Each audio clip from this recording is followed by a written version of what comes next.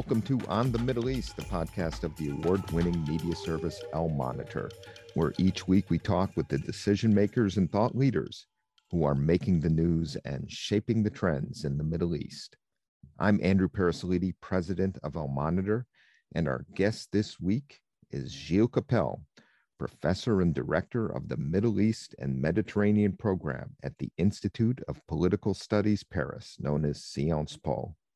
Gilles is one of the leading authors and experts on the Arab and Islamic world, and he is also the host of the Al Monitor video podcast, Reading the Middle East with Gilles Kepel. Gilles and I will be discussing the visit of French President Emmanuel Macron to the Gulf earlier this month, the impact and expected consequences of the trip for France, the region, and for U.S. policy, and what we can expect from Gilles' upcoming podcast interview with Sultan Saud Al-Qasimi, founder of the Sharjah-based Barjeel Art Foundation. My conversation with Gilles Kepel, who accompanied Macron on his visit to the region, begins now.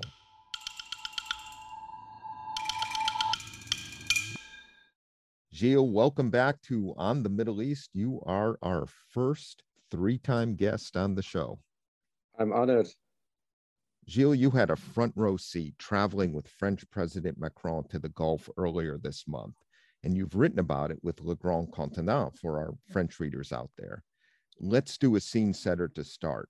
How do you explain and assess President Macron's approach to the Middle East? How's it received in Europe, and do you see it as a compliment or a challenge to U.S. influence in the region?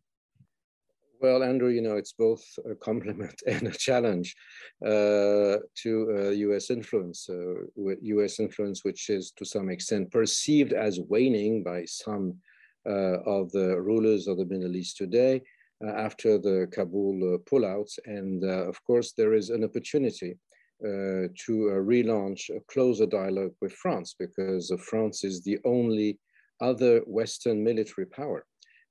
Even if it's much smaller than the US, this necessarily, but one of the highlights of the trip was that in Dubai, Macron signed a contract for the acquisition of 80 Rafale fighter bombers from Dassault, while the UAE is still awaiting the conclusion of the negotiations of the F-35.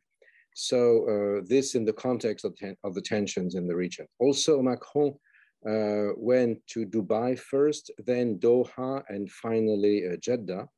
And in a way, the presidential Airbus sort of linked together cities that had been totally separated only a year before. I mean, Qatar was under a blocus. You could not go from Abu Dhabi to Doha, from Doha to Jeddah. And in a way, it was the first trip of a Western leader that took into mind the fact that there was this massive reconciliation within the Gulf Cooperation Council. And after Macron left, actually, Mohammed bin Salman made his tour of the GCC, going to Oman, then Abu Dhabi, then Doha, and then Bahrain and Kuwait. So this was, not only something that had to do with US, European diverging views of our relations with the Middle East, which is the Near East for us to some extent, more than the Middle East, and because it's on our shores. But it also took place into this major reshuffling that takes place now after the Abraham agreements. And France, under Macron, wants to play the role of a stabilizing force in an area which is fraught with so many conflicts. Let's start with the UAE, and you mentioned that the first stop on the trip was Dubai, and get into a little more detail on the arms sale, $18 billion warplane sale to the UAE. the largest ever French weapons contract for export. Now, the UAE was quick to say that this deal is a complement, not a replacement, for the pending US F-35 purchase, which is on a steady, if sometimes bumpy track here in Washington, given the opposition of some members of Congress to the arms sale, but it seems like it's going to go through. Was there some payback here with regard to France and toward the United States following the collapse of the $66 billion contract that France had with Australia to buy 12 French nuclear submarines, that the U.S. had kind of pulled the rug out under that contract as part of its new approach to its relationship with Australia and its military posture in Asia? Well, I don't think it was that much of a tit for tat because, you know, the contract had been under negotiation for so long. But let's say that it was a good opportunity to show the U.S. that you know, they cannot just treat their allies, their longest allies, like crap, probably. But this was the sort of the global understatement. But the contract was, of course, much older than that. And you know, on the day after the agreement was signed, there was a statement from Tehran saying that France was destabilizing the region because it was selling warplanes, and definitely Iran felt that the UAE warplanes could be used as a deterrence to Iranian influence. And this took place in a very complex process of, you know, negotiations and weaponry building, because the day after, Sheikh Tahnoun, who is Mohammed bin Zayed's brother and his national security advisor, had visited Tehran, so his counterpart Alim Shamkhani. Then the week before, Mohammed bin Zayed, the ruler of the UAE, had visited Turkey with a $10 billion check to build up an investment fund there, and also, or most probably, to buy a handful of Bayraktar TB2 drones from Turkey, as was reported in Al Monitor. And so this is a very complex system. You know, everybody comes to Abu Dhabi or to Doha those days. Just before Mohammed bin Salman came, Erdogan had just left, and very recently, Prime Minister Bennett from Israel came to the UAE. So there is a lot of elbow rubbing on the one hand, and great statements. All this in the framework of the difficult reappraisal of the JCPOA talks. So I believe this was, you know, important for not only for France, but for Europe, because France is going to be a president of the European Union starting January 1st, to reassess that the future of the region is absolutely quintessential to the developments of Europe because of migration, because of Islamism, political Islam, and what have you. And also because we're so interdependent over the Mediterranean. As I mentioned previously, to us, this is the Near East. For America, it is the Middle East. There's the Atlantic Ocean in front, in between. And the Biden administration clearly is not as interested in the North Atlantic Treaty Organization as it was, and is more interested now into the South Pacific. Whether or not there will be a treaty organization, I don't know. But definitely the Europeans have to take things into their hands. And this was clearly something that Macron wanted to underline. You mentioned that Macron's visit occurred just days before Sheikh Tahnoun visited Iran, and this is all happening during the JCPOA talks in Vienna. If you could get into a little more detail about the texture of the talks between Macron and Sheikh Mohammed bin Zayed about Iran. On the one hand, the UAE is on the front line of the Iranian threat, to the peninsula, thus the purchase of the French warplanes, the pending purchase of the American F-35s, but also the UAE is taking the lead in a regional diplomatic effort of engagement with Iran, or at least keeping a diplomatic channel open. We've written about this here at Al-Monitor. The last time when the JCPOA was negotiated in 2015, there was not a regional dimension to the diplomacy. This time there is, and the UAE is in the center of it. What did you pick up about this change when you were in Dubai? Well, there's a big challenge now underway in the whole Arabian Peninsula, which is the challenge of the renewables. And the Gulf is in transition because these were countries that largely prospered out of fossil fuels, whether it be oil or gas. Now, after 2020 and the pandemic, a decision was made to prepare the transition to renewables, i.e. to invest into technology, whether they would use the uranium or atomic energy to produce green hydrogen, as the Emirates have decided to do, or whether they would go to solar and wind energy, as the NEOM project is supposedly aiming at. And this whole economic change, which is in progression in the region, together with Israel, also, the Abraham agreements were also the results of this sort of joint venture. I mean, Gulf capital plus startup nation technology to a large extent.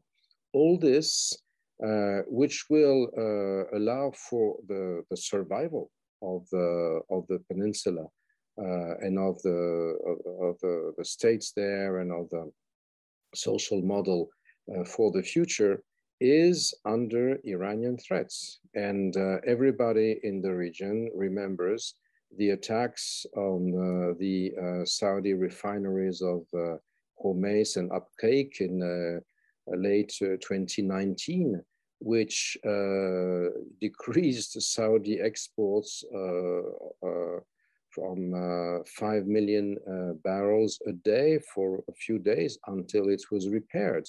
And that was under Trump, and the Trump administration wasn't present. And there was this close relationship between the Trump White House and Saudi Arabia at the time. So imagine the level of uncertainty and anxiety in the Gulf. So on the one hand, there is this sort of display of strength vis-a-vis Iran, and on the other hand, the peninsula oildoms and shaledoms are trying to open diplomatic channels with Iran, because they feel that if Iran is squared and has nothing to lose, then it will resort to unconventional weapons. Proof was given in the past. So this is why I believe they engaged into this diplomatic exercise, and also because why they absent the US in the region, or semi-absent. They were keen to have the French president and also the future European president around, because it gave them some collateral within their complex process of negotiation and muscle showing with Iran. Gilles, as you mentioned, when we started, Israeli Prime Minister Bennett is in the UAE as we're recording this podcast, and at Al-Monitor, we've documented the tensions, friendly tensions, I would say, in U.S.-Israel relations over differences regarding Iran policy, although the U.S. is tilting a bit more toward pressure, at least in its negotiating posture.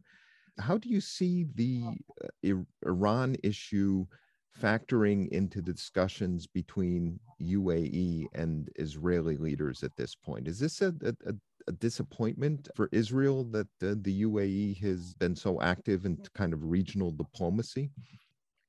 Well, if you allow me to try to use American colloquial, I would say it's a sort of bad cop, good cop relation, i.e., definitely Israel is the bad cop, is ready to hit, whereas the UAE tells the Iranians, listen, man, be reasonable and do not do things that would harm you.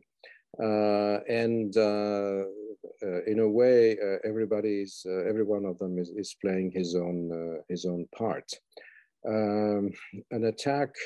An Israeli attack on Iran would be retaliated from by the Iranians, along the sort of deterrence strategy that Iran has created. Iran has built this so-called Shiite crescent, as King Abdullah of Jordan said in 2004. Reaching out to Hezbollah and Hamas on the Mediterranean coast, so that in case it were attacked on its territory, it would then launch an array of missiles and rockets and what have you from southern Lebanon and from Gaza, as happened earlier this year, into Israel, and then cause a number of deaths and damage in Israel that the Iranians believe would be unbearable in America, and no American president could take that risk. To some extent, they would also probably attack Gulf countries. And this is why the precedent of the bombings of the Saudi refineries of Abqaiq and Khurais is so present in the mind of our Gulfi partners. And the more deterrence capacity they have on their own, i.e., the French warplanes that they predate the F-35s, even though they are not going to be delivered tomorrow morning. Of course, it takes some time to build planes and to export them.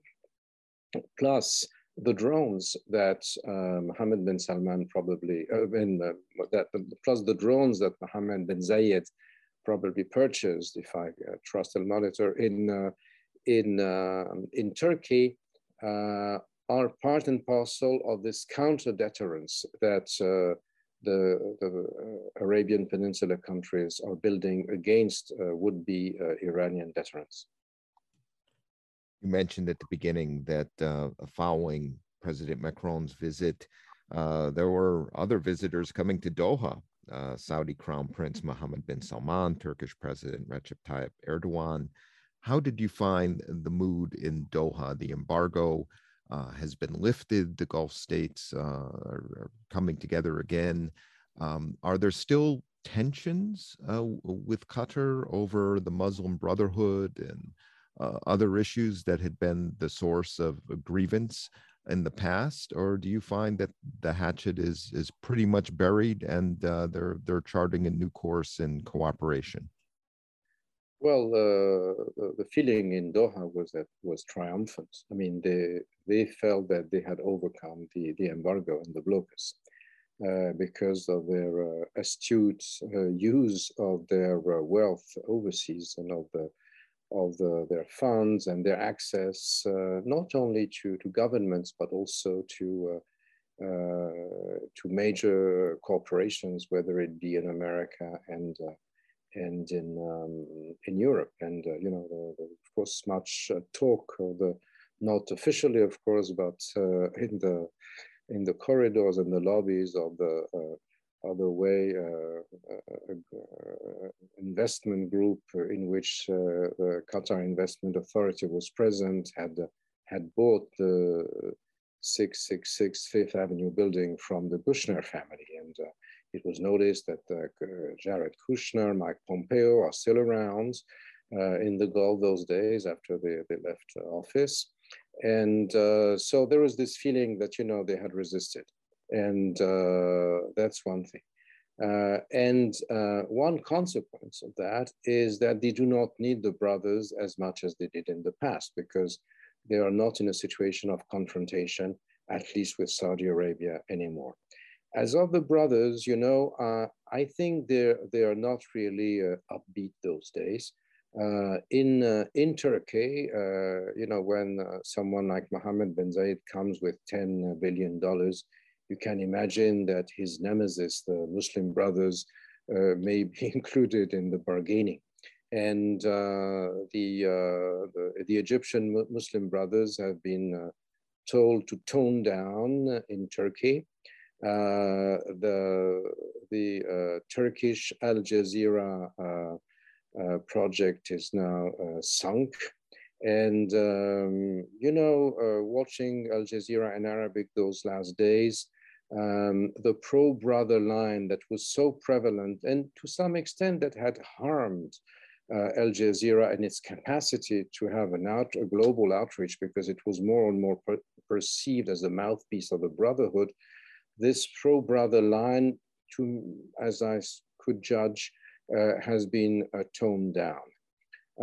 So the brothers do not seem very relevant anymore politically in this issue. And my guess is that the Abraham agreements, to some extent, as they have started this sort of major transformation of the region from a region which was dependent, still has a lot of money because of oil and gas, but is thinking into the future, then no one wants to be kept out of it. And this is one of the reasons why I believe Qatar is eager to join the process and not to remain the nasty little duck, as we say in French. It sounds better, le vilain petit Qatar. Gilles, the last stop on the visit was Jeddah, where President Macron met with Mohammed bin Salman, MBS. This was simply huge in that it's the first Western head of state to meet the Crown Prince since the murder of Jamal Khashoggi. Tell us about the tone of the discussion. There was the announcement of an initiative to deal with Lebanon. Be interested to hear how you see that playing out. And do you think there's any signal or a possibility of Saudi Arabia joining the Abraham Accords anytime soon? I would not say so, because, they had Bahrain join, and Bahrain doesn't take significant foreign policy initiatives without consulting with Saudi Arabia.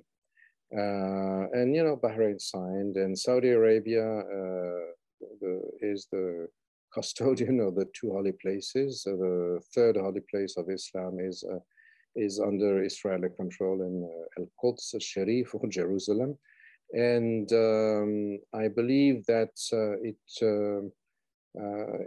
such an initiative would probably alienate some support in the Muslim world if it were formalized. It so happens that actually the Crown Prince of Bahrain attended the luncheon with President Macron when there was this famous phone call with Najib Mikati, the Lebanese Prime Minister, and the Crown Prince signaled his interest in the French warplanes also, something also which was duly interpreted because it happened in Jeddah. I guess that what was most important in the conversation at first was that between the dialogue between the two heads of state was that Saudi Arabia is eager to develop its 2030 vision, which includes education, and access of a Saudi middle class, which in the past did not go train outside the country, and into this interest into developing this process of education. In the past, young Saudis were mostly educated in America and in Britain. There is a sort of lukewarm relation now, or cold relation, between the present US administration and Saudi Arabia. And therefore, the European perspective is more important than ever for Saudi Arabia, even though, America still has an enormous amount of access that Europeans that do not have in Saudi Arabia. But as long as President Biden says he does not want to meet the Crown Prince, definitely the Crown Prince is looking elsewhere. So this was also an issue, and you mentioned, of course, the assassination of Jamal Khashoggi in Istanbul. I was not privy to the talks, of course, between the two heads of state. Macron has already made a number of statements about that in the past. The issue, I believe, was now to consider that the success of development, social, economic, cultural development of Saudi Arabia is quintessential. We have to remember that Wahhabism, Salafism, and a number of things that led to the politicization of Islam went unchecked before 2015 in the Kingdom of Saudi Arabia.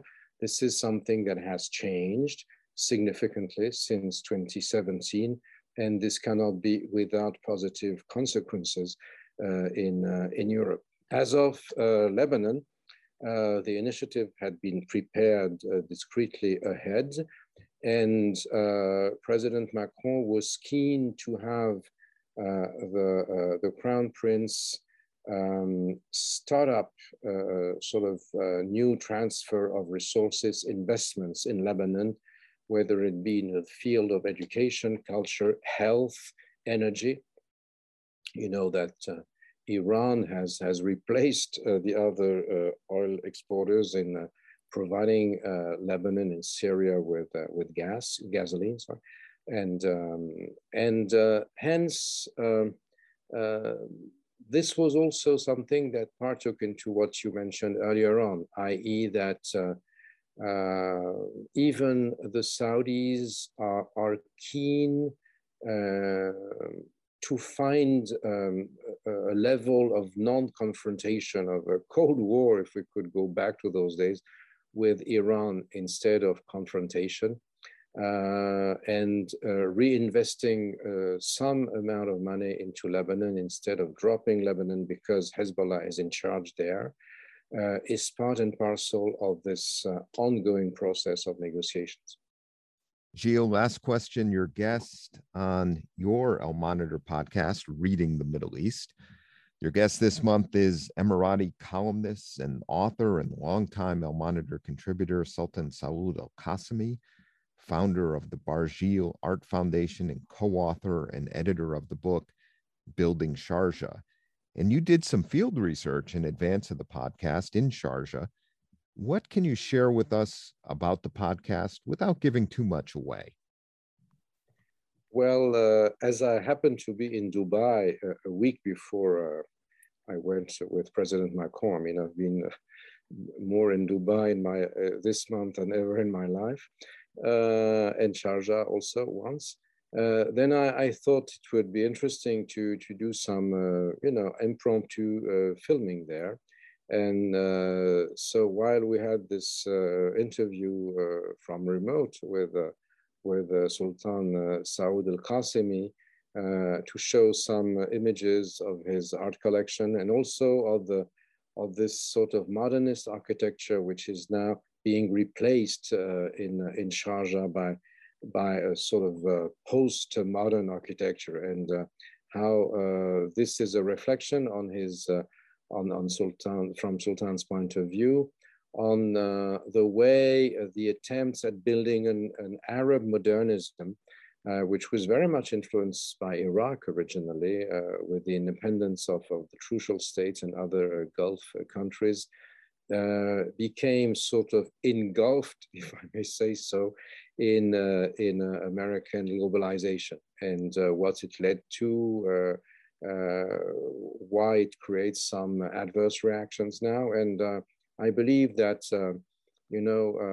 Sultan's action, both as an intellectual, as an art collector, also as a journalist, as an engaged intellectual, is extremely interesting, because it allows us to see below the glittering surface of the skyscrapers of the Emirates, and takes us back to what's in the minds of the Emirati population. And this is something that we do not really have access to that much. And so I was very, very glad that he accepted to come on our Reading the Middle East podcast, and that he was so convincing. Gilles, thank you for taking the time to speak with us today. It was a pleasure having you join us again on the Middle East, and looking forward, as always, to your Al Monitor podcast, Reading the Middle East with Sultan Al-Qasimi. Thank you so much. It was my pleasure to be with you, Andrew. We will return after this break.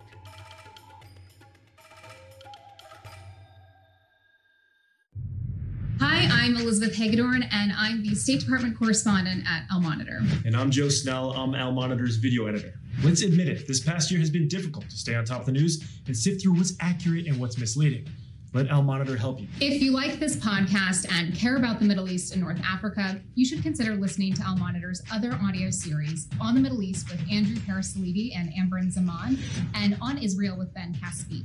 You can subscribe to these series on your favorite podcast platforms. And through a host of free daily and weekly newsletters, we offer a range of perspectives with the highest journalistic standards. You can subscribe to these newsletters at almonitor.com.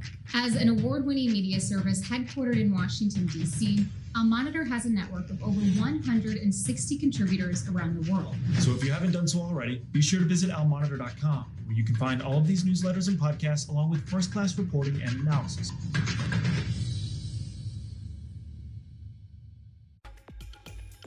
Thanks to our guest today, Gilles Kepel, and our production team of Phil Calabro of Al Monitor and Beowulf Rockland of Two Squared Media Productions.